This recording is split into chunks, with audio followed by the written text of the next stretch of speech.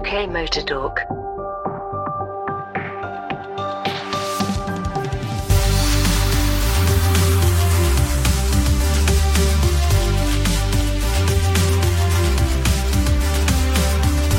Hi everyone, good evening, good morning, or indeed good afternoon, depending on where you are, or possibly good night, who knows. We are UK Motor Talk, and I'm Mike, hello. I'm Jim, hello, how are we all?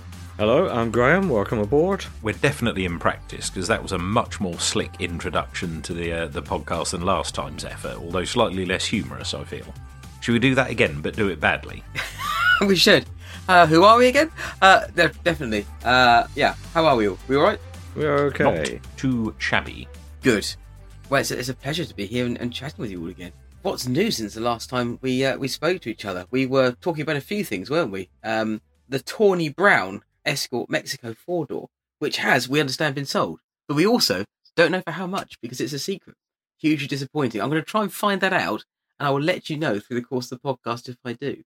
Oh yeah, I mean, we've speaking of auctions, we've been bouncing around, or I've been bouncing around a few collecting cars. Other auction sites are available cars, you know, sort of the Gran Turismo PlayStation generation of cars. We had the Skyline that went through, didn't we? What did that go for in the end? That was £177,000, wasn't it, for an R34 Skyline, which I thought was absolutely insane. You know, we then sort of went, well, I went McLaren shopping and Rolex shopping, so you could end up with a car and two rather nice watches and 17 grand left over for the same price as that.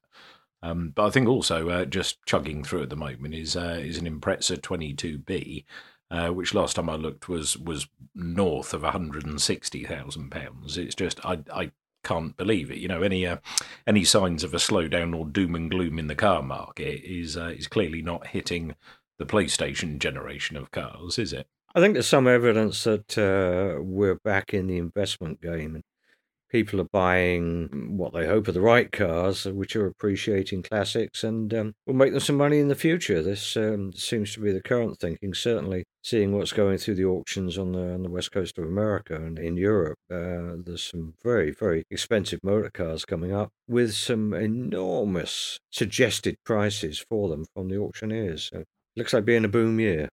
Let me just try and find that 22B and see what it went for. It was 1998 Subaru Impreza 22B. So one of the two ones you want. You either want a 22B or a P1. 92,000 kilometres it's done, so a reasonable chunk of mileage. What's that, 60,000 miles-ish? Something like that, 60, 70,000 miles. And yeah, that went for £175,000. That's madness. It's really mad. It's the stuff that's 80s, 90s, and, as you say, PlayStation generation from our youth is really just skyrocketed. I mean, even standard Imprezas, the blob eyes and bug eyes, which were a couple of grand, have gone up. But I suppose the classic Ford scene and retro Ford scene is as guilty of this as any other. Sierras, which are over £100,000, you know, RS Turbos, which are 40, 50. It's mad. It's really, really mad. The cars just gone through the roof. These are normal, and I've said it many times before, I know, or at least I've bleated on about it many times before, normal everyday cars, the whole point of which was that they were supercar fast, but for your normal pocket money that you could afford to run them, are just a ridiculous amount of money that you wouldn't want to take them out the garage for fear of damaging them, which is a bit of a shame, when you can go out and you can buy something far more exotic for the same money. You could go and buy a Ferrari or something. You can buy a supercar for the same money as a good competition Ford from the 80s and 90s, but it's just extraordinary the way things are going. That it's those cars that are going up so rapidly in price. Is that because there's so few of them? There is obviously a decreasing number of them, and the prices are going up accordingly. It's the fact you keep sending me links to listings for Fiesta STs of our generation, so the ST150 Yes. or the Mark 6 or whatever you want to call it, and they're just creeping up and up and up and up in value. And I kind of think, do we need to get our hands on an interior now and sort of unruin it and put it back together and then flog it for a bit more than we paid for it. But it's I can't quite work out. I think we've had our fun out of it for the money. I think we'd struggled to do better for the money we've put into it. But will one of those change hands for sort of north of 50 grand, and then we just think, oh, we kind of probably threw 25 grand in the skip and then sold the other 25 grand for a few £100. There are whole TV series being made on exactly that basis. Take an 80s and 90s car, refurbish it, restore it if it needs it, and make a few quid on it. And on any channel you like to name, that TV series is currently running. There's definitely a few out there. I guess the Fist is perhaps a bit like an XR2 in that regard. It's one day going to be worth a couple of quid, but at the moment it is just an old car, isn't it? In the same way that they've always said that sex sells. I'm not sure it's allowed to these days. But now nostalgia, of course, sells incredibly well. Jim, as an example, you've been working your way through some of your 80s toys, haven't you? And you found a particular figure that was really obscure, and that did rather well on a well-known auction site. Yeah, it was. I've been, my parents moved house just over a year ago now, so I'd done the clearing out of the loft and whatever else, and gathered all my old toys, Thundercats and Action Man and Turtles and whatever else gone through. All the old Tamiya boxes, all those have gone into the loft, etc. But I'd sort of rifled through and managed to batch up all the old toys, so I'd stuck all the Thundercats together and sold them, and done rather well out of certain ones of them, and there was the odd rare thing in there that I was really chuffed with. But there was one little toy. It was called it's called a Stinger. This one, a Thundercats toy, and it was one of the toys when I was batching up all the Thundercats stuff. I'd even though it's been 30 odd years since I played with them all, I could still just about remember, which gun, which toy, which sword, which whatever went with each character. If you haven't seen this, have a Google of it, Thundercats Stinger, and it's a weird little sort of humanoid bug thing. Not particularly pleasant looking, as you would expect, but it's it had some wings on it which rotated around. Those have long since fallen off. I'd forgotten which batch of toys it belonged to, so it went in the pile of odds and sods, and almost went into the tip. But I just had a quick search of it because I couldn't remember what it was, and chucked it on eBay and got north of 200 quid.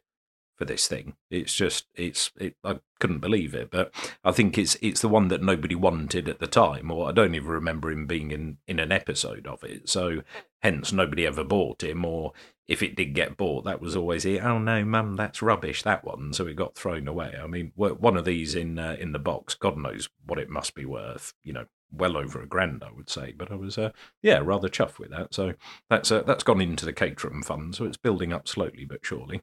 So go all the way back to this Escort then, which is a beautiful shade of very 70s brown, early 70s brown. This is an Escort Mexico with 4 doors, which is a bit of an unusual car because generally speaking, they were all 2 doors, except for this very few that were produced. It was a prototype, in fact. There was only 6 of them made. Just a standard Mexico, otherwise, a 1600 Crossflow, 4 on the floor. And it's come up to auction, and we hear on the grapevine it's made something like £32,000, but we have no idea, actually, because like I say, they've kept this complete and utter secret from us. But there's loads of really exciting stuff coming up for the auction shortly. All kinds of things still somehow being found in barns, and otherwise complete collections, which is perhaps a little bit unusual, including a load of Lotuses. Yeah, I mean, if you happen to have a sort of 80 to 90,000 old Thundercats toys still in the loft, all in the boxes, then dig them out now, because I think you're going to need them. The size of this collection is comprehensive. They all seem to have a history. I think it's not just the cars themselves, it's the previous owners. The criteria seems to have been Lotus with proper celebrity driver, film star, owner. What have we got through? There's there's an ex-Peter Sellers Lotus Elan. There's a Jochen Rindt Lotus Elan. There's an Emma Peel Lotus Elan. There's an Elan that was Ron Hickman's car. So there's a hell of a few names in there. Rob Walker seems to be the largest collection of Elans, but with the most famous owners. Keith Duckworth, one of his in there. To round the collection off, there's the last Elan to be UK registered. So all of the notable owners, Elans, and then the last one ever is in that collection as well. Each one has a guide price of Sort of 50 to 80,000, generally speaking, but a little bit more for Emma Peel, Jochen Rindt, and Peter Sellers one. So it's dig deep, but what a pretty collection of cars. I find it fascinating when you see these collections suddenly appear with the big auctioneers. They tend to be the biggest auctioneers in the market that handle such collections, but they're almost always sort of one man's lifelong obsession with a particular mark or a particular type of vehicle, particular brand. It's almost invariably somebody who's got enough money, so as a successful individual and enough garage space to house a collection like this wonderful collection of Lotai. I was never sure whether a Lotus is or Lotai. I've heard both used, so I'm happy. Loterati. I'll stand correction on any of those. But I mean, I saw recently there was another collection came up of somebody who had bought 50s and early 60s Rolls Royces and Bentley Continentals, which are a particular favourite of mine.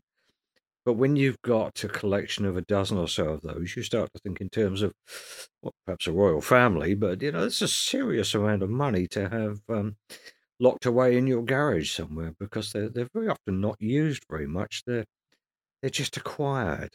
I quite like the idea of acquiring stuff. I got distracted in my own head there by what other Lotus-related words we'd have, like Loteriety, Lotorious owners. If they're famous, perhaps, or something. I don't know. There's got to be more. I like both of those. They're brilliant. Yeah. Loteriety. This car was absolutely lotorious. It's got to be usable somewhere in a sentence.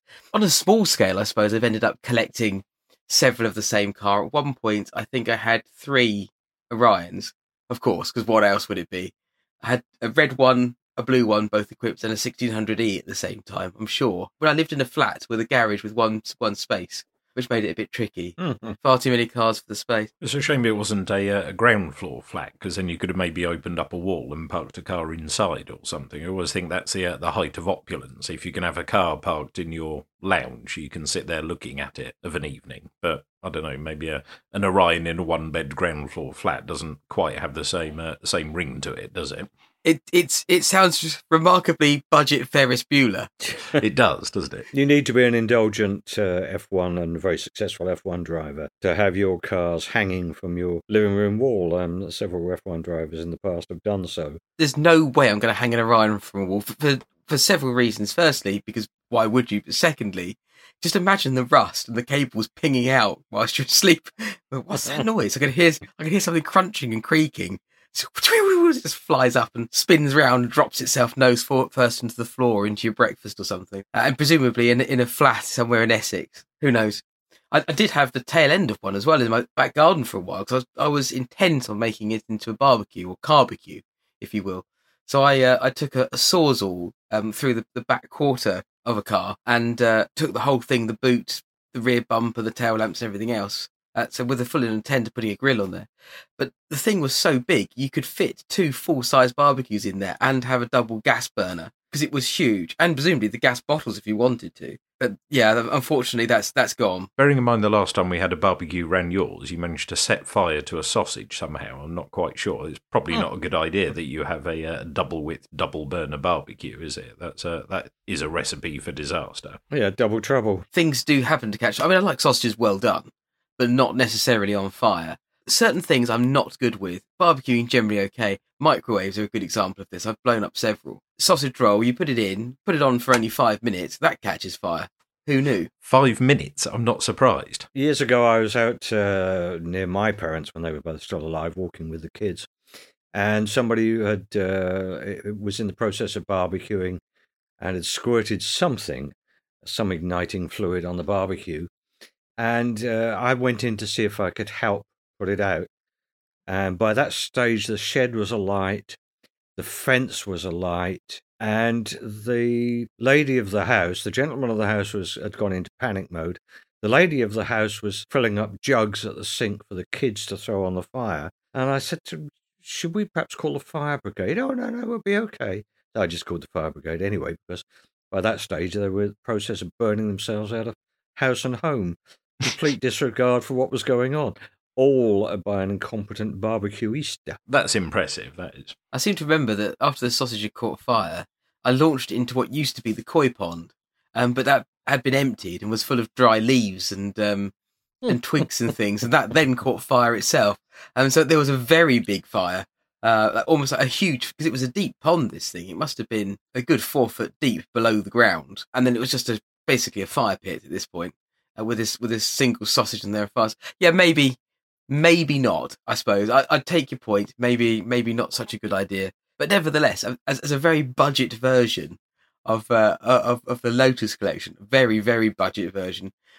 And to this day, I can't quite figure out why I needed so many of the same car. To put them all together to make one good one, a bit like the chap who used to be on Shoreham on the seafront somewhere. I think he had sort of 7 or 8 Skodas, and this is, mid-years Skodas with the reputation. He had about 7 or 8 of them all lined up, and only one of them ever worked, and that was it. And you got the sense that he just swapped bits from all of them to get one working one, and that was it. No, they all worked. They all worked just fine, and they were all in good condition. The blue one and the 1600E had been. The blue one was in good shape anyway. The 1600E I'd sort of restored, and the other one was having the engine put in. Oh, these are your cars, not the Skodas. Oh no, not the Skodas. Yeah, I'm talking about my own cars.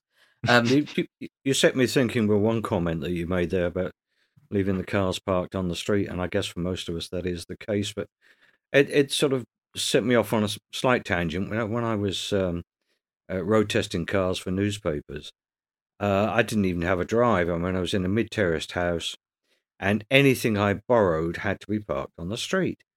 And I only ever had one vehicle damaged, which was, as it happens, a Skoda, that somebody ripped the aerial off of.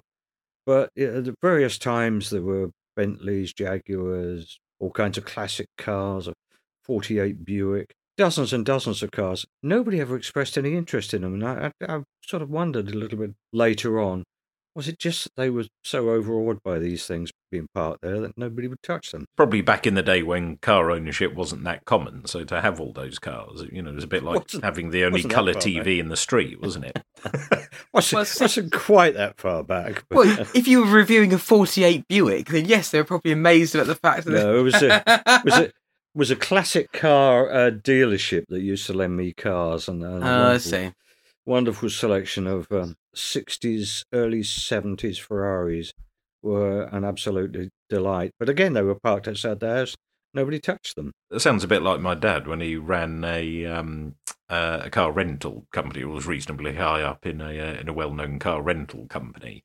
And he'd bring anything and everything home, but quite often get picked up and dropped off here and there and everywhere. And they had a U-shaped driveway at the time, so you drove in one side round and back out the other side. And it got a bit excessive because all he'd do was he'd take the car that was nearest the exit gate in the morning and then get home of the evening and have to shuffle about 14 cars up because where they'd been picked up and dropped off. And in the end, it was just you just picked the car at the front and every now and again had to shuffle them all along one. And it got a bit silly, really. Well, there is one thing I want to talk about, speaking of Lotuses, and that is Lotuses, as we know, incredible for drivers feel. The Elan, small car, light car. Fabulous motor car. All the feedback that you get from something like that, something that is small and lightweight and generally driver focused. And there are lots of cars that you can buy today that are like that. Well, I say there are lots, they're becoming fewer. But if you look at something like the Alpine A110, Lotus Emira, for example, and then I came across something the other day, and this has completely and utterly passed me by. A Toyota, and forgive me if I get this wrong, a BZ4X, which is an electric SUV-y thing with lots of plastic cladding and stuff on there, which may have passed the rest of you by. It's the same as the Subaru Solterra. I think this also shares a model name with the photocopier we've got at work, doesn't it? BZ4SQ. It sounds like a Wi-Fi password is what it sounds like. Anyway, terrible name for a car. It's like they had the code name for the car and then couldn't be bothered to actually name it. But anyway, you can get this with a normal steering wheel, or you can get this with a yoke. So a bit like the Tesla Model S Plaid or Kit from Knight Rider. But if you choose that option, it comes with steer-by-wire steering. So nothing at all connected to the front wheels. which means you can have a very tight turning circle, so you don't have to take your hands off the yoke. But the idea of that terrifies me slightly, I have to say. Well, I'm not sure it's that. I mean, it's very common, obviously, in the aeronautical business, but most planes are fly-by-wire. But I'm sure this has been in cars before. When I saw this story, and I thought, I can't remember who and what and when, but I'm sure I've come across this before of somebody doing just the same. And some years ago. But that technology has been around for a long time, but I'm not sure I like the idea of steering with a yoke. If I'm going to do that, I might as well have a De Dion Bouton from 1902 and to hell with it, and steer it with whatever comes to hand, yoke, wheel, stick, or whatever. Mm. Well, I think according to the font of all knowledge that is a search engine, other search engines are available, naming no names as we're not sponsored. There's no fully drive-by-wire production vehicles, but there've been a few concepts of it. Tell a lie, apparently Infinity have used steer-by-wire systems for a while, apparently. But yeah, I don't think it's a good idea. If you still just want that mechanical, so that if all else goes wrong, it's a bit like where they have diagonally split brakes, isn't it? So if one circuit completely goes, then you've still got at least one front and one rear wheel being braked, and it's just it doesn't seem like a good idea to me. There are a few things that really give me concerns. The first of which is, in a plane, yes, I kind of understand you have fly-by-wire. It makes sense for a number of reasons. In a plane, partly because quite often, if you're in something incredibly fast, for example, like a Eurofighter, you need computers to constantly be adjusting things in order to stop you from crashing. So there's a lot of corrections that need to be made constantly. So it makes sense that a computer can do that and it can interfere in the middle. There's some cars like that as well. But if you're in a car, there's lots of things around you, and it's a lot busier than, I think, generally, unless you're approaching an airport, being in the air. So if something does go wrong, you want to be able to pull yourself over to the side of the road, glide to stop. There also seems to be a lot more redundancies in an airplane. So if one system goes down, you have several other computers that can take over. That's the difference of multiple systems. Yes, you don't generally hear, I mean, it might be a case of you just don't hear about planes going wrong with their computer systems failing, as you do with cars so much. But also, when it comes to cars, you really want to have some sort of sense of what the wheels are doing. And I know that electric power steering systems are, well, a lot of them are rubbish, to be honest with you. It was almost certainly the worst part of the Audi I had. And a lot of modern cars, current cars really, that have an EPAS system have next to no feel back through. So the wheels can be pointing anywhere. But they still have some. So if you go over a pothole or something similar, you can feel that back through your steering wheel, for example. And you have a general rough idea as to where the wheels are going. That's been a complaint of power steering systems as long as they've existed. But the latest systems, there does seem to be less feedback and less realistic sensation of where you're going. And what the hell are you going to do on black ice? I don't know, with an excessive feedback system controlling your steering for you. I suppose it makes production easier, swapping a car from left-hand drive to right-hand drive. I suppose it makes it easier. That's always been occasionally tricky in the past, and then you end up with cars that either have random quirks, like lots of Renaults, the wipers went the wrong way, and I think lots of early Golfs suffered from brake pedal feel, etc., because they, rather than relocate the master cylinder, they just ran along a pipe from the pedal to the cylinder. So I suppose it makes that easier, because in theory all you need to swap is the dashboard, and if everything is accelerate and brake and steer by wire, then you just swap the buttons and the sensors over, and that's it. But I still just don't think it's a good idea. I guess the next question is, does it matter in something like an SUV that's probably more focused on comfort than it is on handling? Maybe not. But I just don't know if I'm comfortable with this. And then there was the whole idea of we were speaking in our WhatsApp group about subscription services for cars, which is something we'll come back to in just a moment. But by the same token, people will always find a way to hack systems. So, for example, you could have something like Carista, or I forget what the 4 system's called, but you can connect it to your car and you can say, I'd quite like to turn on dipping rear view mirror, or I want the headlamps to have a longer delay, or I want to turn the start-stop off. That's fine. And you can do this wirelessly now. The concern if someone can remote access your car and turn your steering off for you, maybe a bit more of a concern. It depends whether you're a foreign government's agents, because if one is to believe conspiracy theorists, they do it all the time. Well, we had a professor some years ago called Jim Saker, who is an industry expert, and he was talking about security of the cars generally. He was saying if you had, I don't know, the president's limo, for example, and I just realised that our listener numbers have picked up here, and they're all CIA. The listener figures in Langley have improved dramatically. They know how to do it. Yes. If you can remote access to the Beast, for example, and then tell it to, I don't know, stop, because it's got a drive-by-wire system, the accelerator works on drive-by-wire, or the brakes work via the computer, of course, like they do in pretty much any car. So you tell it to stop, put the brakes on, and lock the doors, suddenly, or unlock the doors, you've got a vehicle that's a sitting duck. And if you can stop the steering as well, yeah, I just don't know. I trust having no contact at all with either brakes or steering. I think both of those things require some sort of physical link.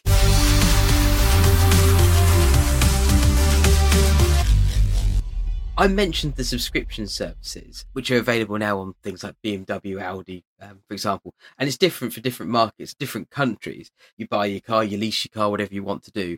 When you're the original owner, you can spec whatever you want on the car.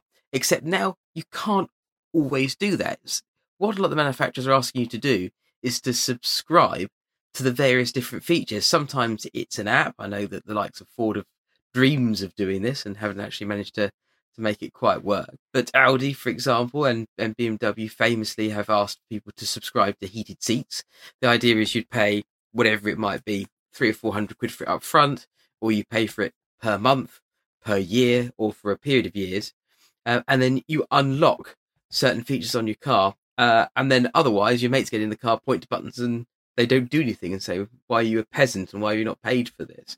I'm not sure I like the idea that they've put the things in the car and just haven't switched it on. It seems remarkably tight to me. I mean, it was always fun in the old days where you'd be overjoyed to discover that actually the wiring loom and all the bits and pieces were there for what you needed to add. So you could add, power-fold mirrors. You just needed the mirrors and the door switch, and you could swap it over. But it's one of those, subscribing is all well and good when it's software and you're Apple and you subscribe to things like music or storage or games or things like that, where there's constant innovation and things being uploaded and updated all the time. But I really do sort of object to subscribing to something that you've already paid for, because you've already paid 20, 30, 40, 50, 60, 70, 100 and whatever it is, £1,000 for the lump of metal.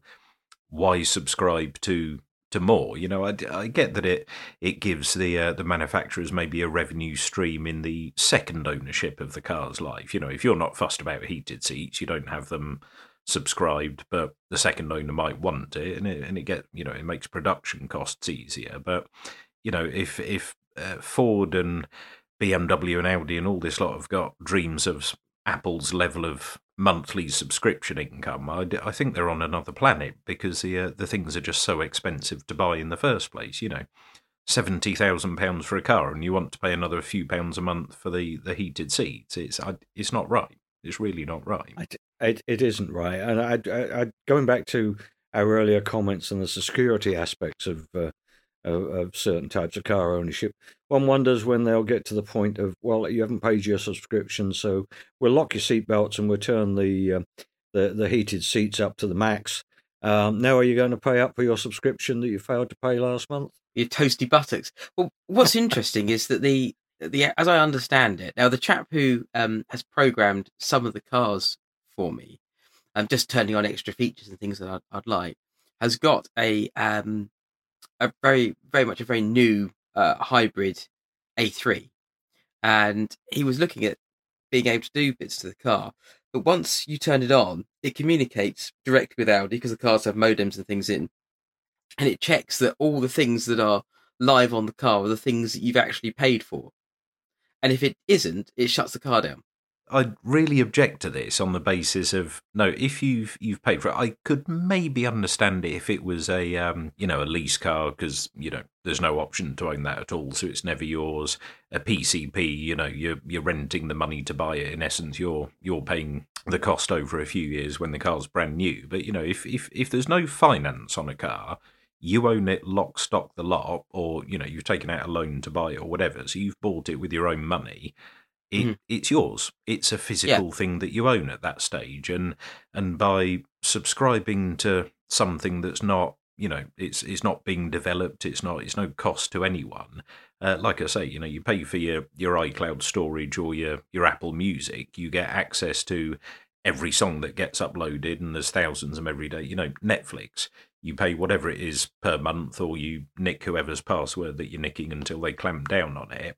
And, I think Netflix, if you couldn't watch all of it, every hour, every day, there's way more than 24 hours of new stuff uploaded. So you'd never be able to watch it all.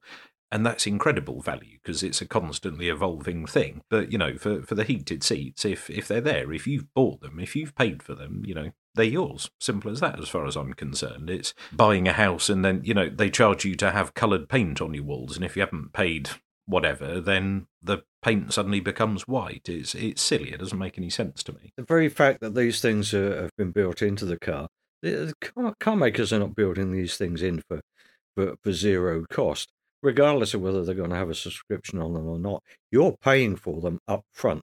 If it's got heated seats, it's got heated seats, and somewhere in the way that price has been calculated, you've paid for them. So to then charge you a subscription to use them is I think, a disgrace, absolute disgrace. But I think it's maybe more of a reaction to the state of the motor, the motor manufacturing and selling industry as it is at the moment. I mean, it's had a few massive years of upheaval. A lot of it's been, of its own making, so to speak. COVID and the cancelling of semiconductor orders and everything that's happened there, and a lot of the manufacturers seem to sort of bet on it and get it wrong. And then we've had plenty of manufacturers who've been really, really, really, really late to the EV party and so far behind, and then trying to play catch up. And then just as all that happens and everybody's just about starting to adopt EVs, we've had electricity prices go absolutely balmy. So the conversation around, well, how much is it to run? How many miles does it get out of a charge? And the answer was, well, it almost doesn't matter how many miles it does because it costs you 12 quid to charge it up. So if you do more than 120 miles, it's better than an internal combustion car. Oh, well, how many miles does it do? 300? Oh, that's way better. Oh, yeah, I'll have one of them. But all of a sudden your electricity costs, if you were on a night rate of 5p and you're now on a variable, your electricity costs have gone up 6 times compared to what they were. So it's suddenly a very different conversation. It's a bit reminiscent of the Labour Party getting everybody into diesel cars and then whacking up the duty on diesel.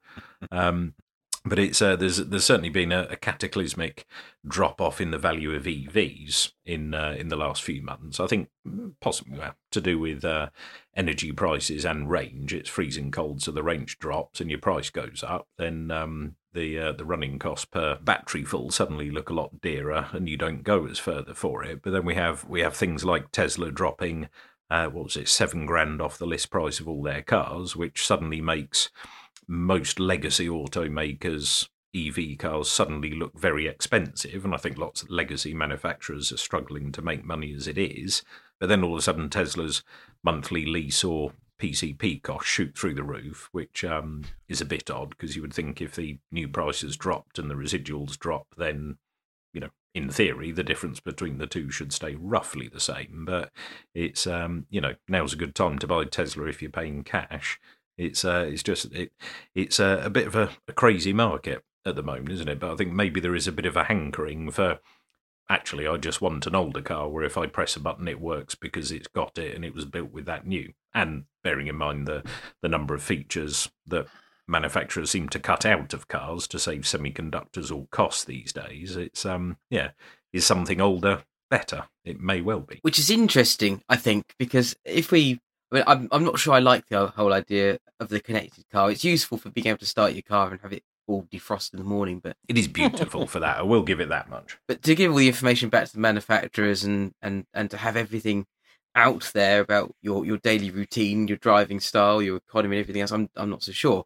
Which interestingly leads me to a couple of cars that I spotted just this morning that have popped up on a social networks marketplace, and I was just trying to think of another name for it, really. And these are cars that are suspiciously cheap but still tempting. What was the first one I popped up? It was a TIV, wasn't it? I think a Chimera. It was, or is. 60,000 miles on the clock. No MOT. Okay. But past the last MOT with no advisory, which means that it's either in fantastic shape or it's bent. And it was £8,500 with a V8 in it. And I don't think you can get much more of an analog driving experience. What a bit of kit for that sort of money. A great driving experience. All the TVRs are. They're also a major problem when they go wrong, and they do go wrong. Never heard of that. And that 60,000 miles will represent an awful lot of cost and heartache for the various owners, or one owner, whichever it is. I've not known a TVR, and I've driven quite a number of them, that hasn't been problematic. Not as bad as the earliest one I drove, which was a S3C that I drove in a rainstorm, as it happened, and it just filled up with water. And no, it wasn't a convertible.